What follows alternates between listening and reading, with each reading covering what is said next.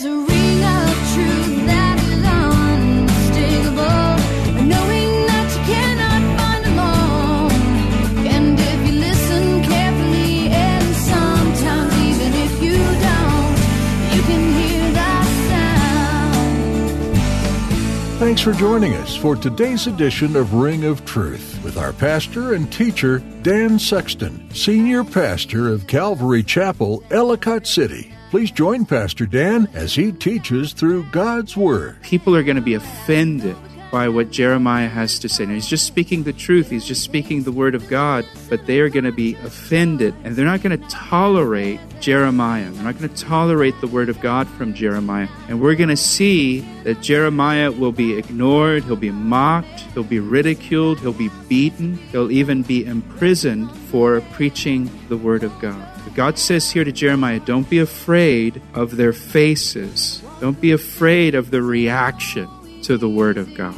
When you choose to follow Christ, you aren't guaranteed an easy life, but you are promised to have your needs met and hope of eternity. Jeremiah knew this, and as you will see today with Pastor Dan, he still chose to follow God's will no matter what kind of consequences he might face. He even still chose to follow God where there wasn't any clear fruits from Jeremiah's life. What are you willing to endure in this life for the hope of a secure future with God in eternity? Now, here's Pastor Dan in the book of Jeremiah, chapter 1, for today's edition of Ring of Truth. And then it says in verse 3, in the 12th year, he began to purge Judah and Jerusalem of the high places, the wooden images, the carved images, and the molded images. So when he's 20 years old now, he begins to remove the idolatry from the land. Now look down in verse 8. In the 18th year, so now he's 26. In the 18th year of his reign, when he had purged the land and the temple, he sent Shaphan the son of Azaliah, Maaseiah, however you say these, the governor of the city, and Joah the son of Jehoaz, the recorder, to repair the house of the Lord his God. The temple had been neglected under all of the idolatry, and so now Josiah, he starts to repair the temple there in Jerusalem so people can worship the Lord there. If you look down in verse 14, at the end of verse 14, it says, Hilkiah the priest found the book of the law of the Lord given by Moses in the temple. Now, we don't know if this Hilkiah is the father of Jeremiah. It could be, but we can't say for sure. But as they're repairing the temple and restoring the temple and working on the temple, they find a copy of the book of the law of Moses. Tradition says that this was the copy that Moses actually wrote himself. And it's also possible and believed that this was the only copy that was left in Israel of the law of Moses. So as they're working on the temple, they come across the law. They come across a scroll of the law of Moses. And then if you look down in verse 15, we're told that Hilkiah tells the scribe, I have found the book of the law in the house of the Lord. And then they take it to the king and they read it to the king. If you look, verse 18, then Shaphan the scribe told the king saying, Hilkiah the priest has given me a book. He doesn't even know what it is. And Shaphan read it before the king. Verse 19, that thus it happened when the king heard the words of the law that he tore his clothes. He rented his garment. He's lamenting. Then the king commanded Hilkiah and these other guys, go inquire of the Lord for me and for those who are left in Israel and Judah concerning the words of the book that is found. For great is the wrath of the Lord that is poured out on us, because our fathers have not kept the word of the Lord to do according to all that is written in this book. The law of God's been lost. They don't even know what it says. They find a copy of it. It's brought to the king, Josiah. He says, hey, we found this book. He starts reading it to the king, and the king is so convicted just by hearing the word of God that he rents his garments, and he says, we're in big trouble. We haven't done any of the things that are written in this book. We're under God's wrath. We need to do something. So if you look down at verse 29, then the king sent and gathered all the elders of Judah and Jerusalem. The king went up to the house of the Lord with all the men of Judah and the inhabitants of Jerusalem, the priests and the Levites and all the people, great and small, and he read in their hearing, the king read it, all the words of the book of the covenant which had been found in the house of the Lord. Then the king stood in his place, and he made a covenant before the Lord to follow the Lord and to keep his commandments and his testimonies and his statutes with all his heart and with all his soul, to perform the words of the covenant that were written in this book. And he made all who were present in Jerusalem and Benjamin to take a stand for the word of God. And so the inhabitants of Jerusalem did according to the covenant of God, the God of their fathers. Thus Josiah removed all the abominations from all the country that belonged to the children of Israel, and he made all who were present in Israel diligently serve the Lord their God. All his days they did not depart from following the Lord God of their fathers. It's under Josiah that this national revival, spiritual revival, takes place in Judah. And it's during that revival that Jeremiah is called. And so now you have Josiah, this godly king, who has called the nation back to repentance and to walk with the Lord according to his commands. And you have Jeremiah the prophet. Both of these men God is using to serve him and to serve God's people. And they both, kind of supported each other during the time of this revival. But when Josiah passes away and he dies, the nation backslides. And the nation goes right back to idolatry and forsakes God once again. And God eventually judges the nation for breaking this covenant that they've made with him, and for their idolatry. He sends them into Babylon for 70 years as part of that judgment. Now go back to chapter 1 of Jeremiah. So he's called, when Josiah is the king, during this national spiritual renewal that's taking place in the land of Judah, he is a prophet all the way up to and through the captivity of Babylon, when Babylon comes and conquers Judah and takes them away captive. Now in verse 4, we have the actual call of Jeremiah. Then the word of the Lord, notice, came to me, Jeremiah says. It's a very personal experience for Jeremiah. The word of the Lord came to me. He had some kind of personal encounter with the Lord and with his word. And the Lord said to Jeremiah, before I formed you in the womb, I knew you. And before you were born, I sanctified you. I ordained you a prophet to the nations. Just this past week, the state of New York passed legislation making abortion legal, abortion up to the point of delivery of the baby. Virginia is discussing a similar law.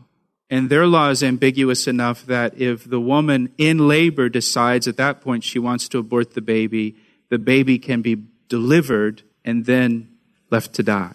And that's kind of the debate now. Is the law too ambiguous, and would it allow abortion after the baby is born? But look at what God says here.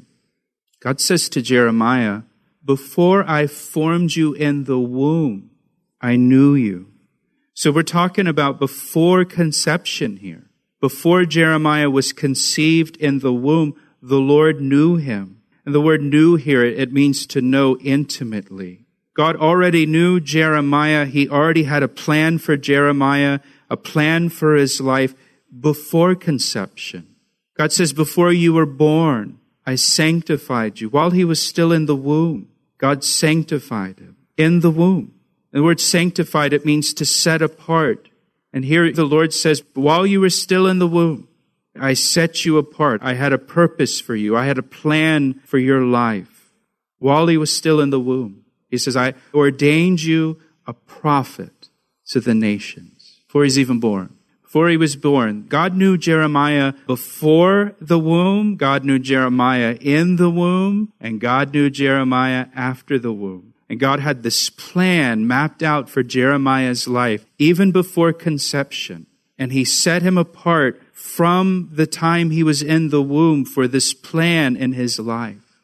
And I believe that God has a plan for every person. And I believe he has a plan that he knows every person before they're created, before they're born, before they're conceived in the womb, before they come forth to life on this earth. All of it. I believe that God knows us before we're in the womb, while we're in the womb, and after the womb. He does with Jeremiah. Again, we're talking about before conception here. Not to get too kind of heady here, but, that kind of is the argument, isn't it? When does life begin? Does it begin at conception? God's got a plan for his life before he's even conceived. God's got a call on his life while he's still in the womb. You see the same thing with Isaiah.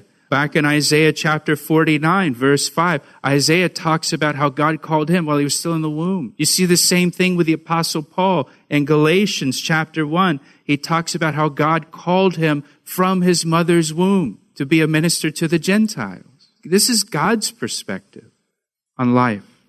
He calls Jeremiah and ordained him to be a prophet to the nation. Now, what's a prophet? A prophet is someone who speaks for God to the people. And Jeremiah was not only a prophet to Judah, he's a prophet to the nations, it says. The book of Jeremiah, the first 45 chapters are prophecies to Judah, and the beginning in chapter 46, it's prophecies to the nations. And look at verse 6. Verse 6 is Jeremiah's response. Then said I, Lord God, behold, I cannot speak, for I am a youth. Jeremiah says, I can't be your prophet. I'm just a kid.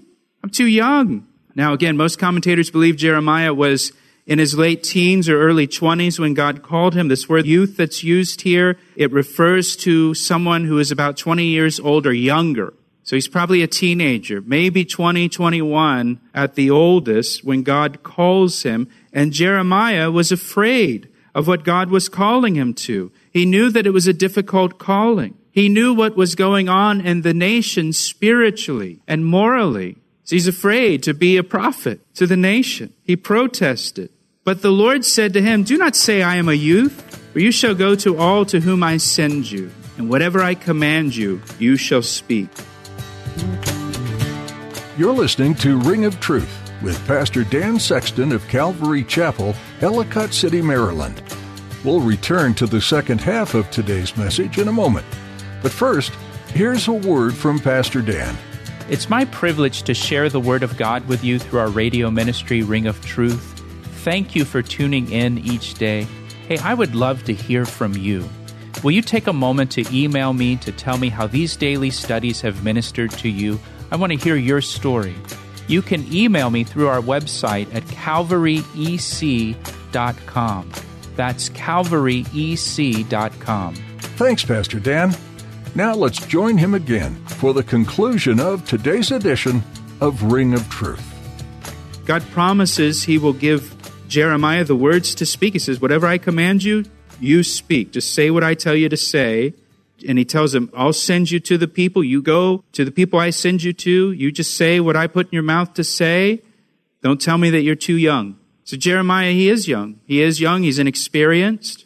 And yet God's going to use him to accomplish his plan.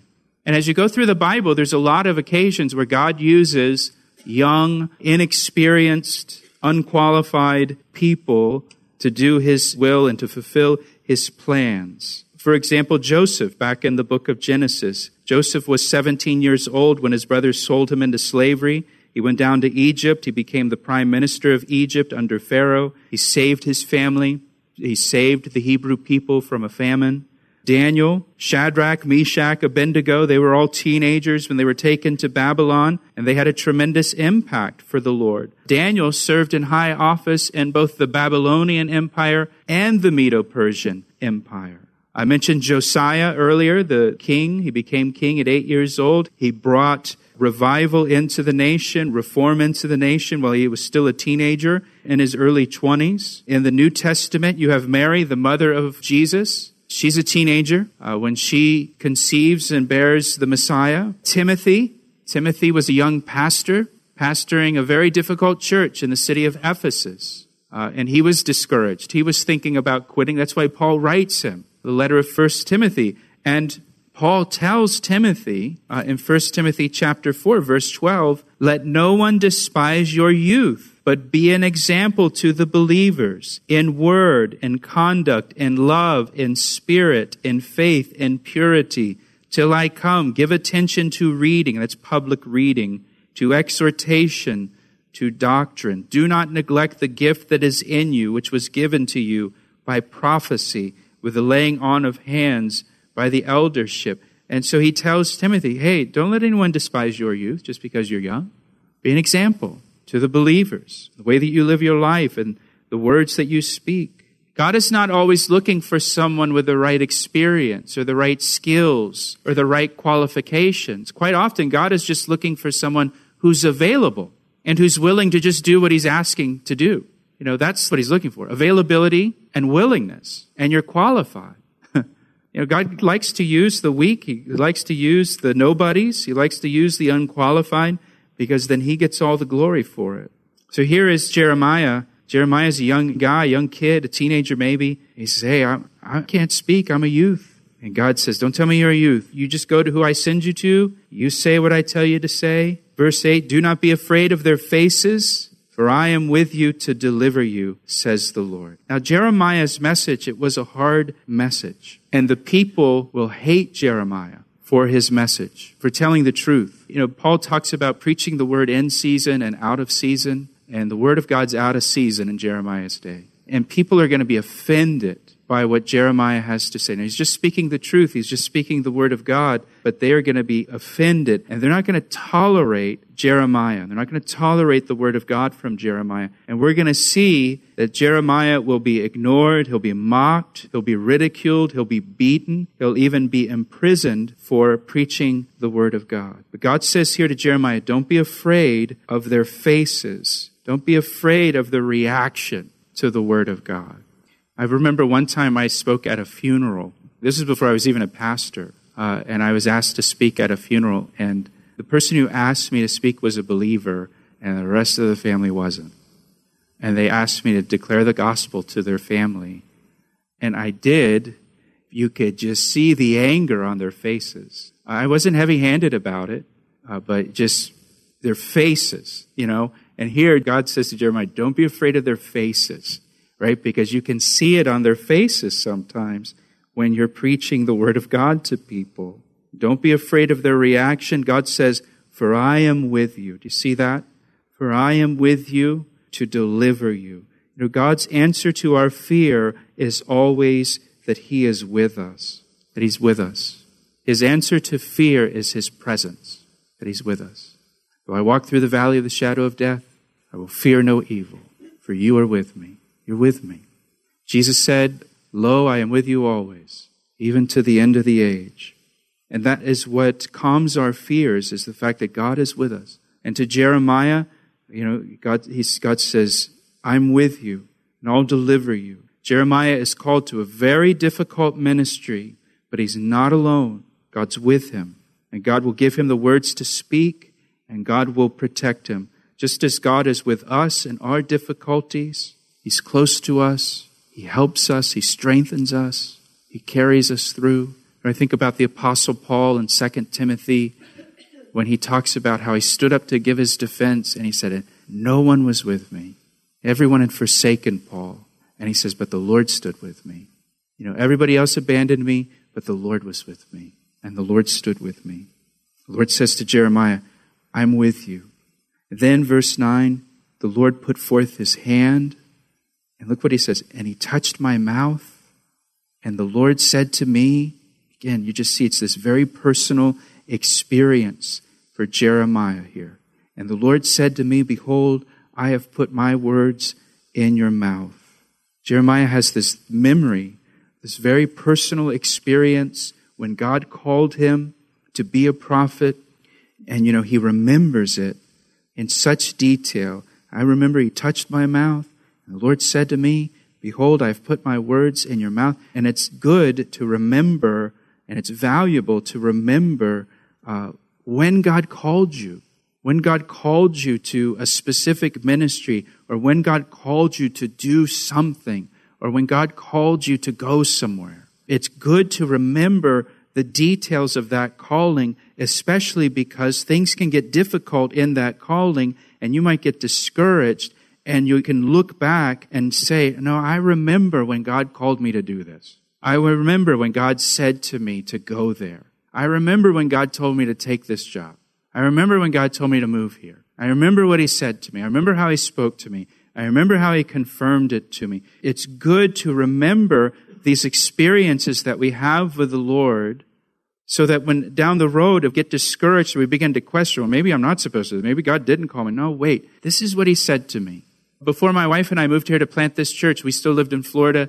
We took the time to write down on several legal-size yellow pieces of paper. We just wrote down every way that God had confirmed to us that He was calling us to Maryland to plant a church. You know, in case there ever came a day where we questioned that calling in discouragement and thought, maybe we didn't hear the Lord. Maybe we're not supposed to be here. It's kind of like, remember the in case of emergency, break glass kind of thing. I've got this little pack of paper now with all these details listed out for me that I can go back and I can read it, and it can just affirm to us, oh, this is what God's called me to do. And Jeremiah has that affirmation, and that's one of the reasons why he's able to just stay the course for over 40 years, just hammering away, even though nobody is responding, and everybody hates him for what he's saying to them, but he's got this calling, and he's sure of this calling of what God's called him to. Now, verse 10, God describes Jeremiah's ministry. See, I have this day set you over the nations and over the kingdoms to root out and to pull down, to destroy and to throw down, to build and to plant. That's a hard job description right there. You'd rather it say, I'm calling you to preach to the people, and you're going to preach, happy things and nice things and encouraging things. But no, I need you to root out, I need you to pull down, I need you to destroy, I need you to throw down, and then build and plant. And so his ministry includes both destruction and construction. There are things that need to be rooted out, torn down, and destroyed, and there are things that need to be built up and planted. The nation's sin, the nation's idolatry needs to be rooted out and destroyed. By turning back to the Lord, the nation will be built up and planted again. And unfortunately, just because of the hardness of the people's hearts, he's going to spend a lot of his message trying to root out, pull down, destroy, and throw down, and just a little bit of his message building up and planting. But that's because of the people's hearts, not because of Jeremiah. So now in verse 11, Jeremiah has his first vision here as a prophet. Moreover, the word of the Lord came to me, saying, Jeremiah, what do you see? And I said, I see a branch of an almond tree. And then the Lord said to me, you have seen well, for I am ready to perform my word. Now, the branch of the almond tree is the first tree to bloom in Israel, but it's the last tree to produce fruit. He asked me how I know, and I say it rings truer than the finest crystal. The book of Jeremiah entails many prophecies given to the people of Israel, but they weren't just commands of judgment and consequence. Within these pages, Jeremiah gives insight into the coming promises that Jesus would offer by coming and fulfilling a new covenant of redemption for all people. What's interesting is that Jeremiah poured his heart and soul out as he wrote this book. It wasn't just a dry dissertation of what people should do or what should come about. Jeremiah was a living and breathing person during the time of siege and exile, and he felt deeply for the people and nation he was a part of. His empathy for his kinsmen should resonate with you as you're part of a larger group of people in a nation and ultimately part of God's family. Is there a stirring within you to see those who are lost come to have a saving knowledge of Christ? If so, you might be able to relate to Jeremiah more than you thought. If you're enjoying this series through the book of Jeremiah and would like to hear more teachings, we encourage you to visit our website at calvaryec.com. In addition to listening to these teachings, you can access more information about the church behind this ministry, Calvary Chapel, Ellicott City. As a church, our heart is geared towards spreading the gospel message to all we come in contact with. And we welcome anyone to worship with us at our location in Columbia, Maryland. For service times and location, check out calvaryec.com. Thanks for joining us today. Next time, we'll continue looking at the book of Jeremiah, here on Ring of Truth. I see the signs and I recognize the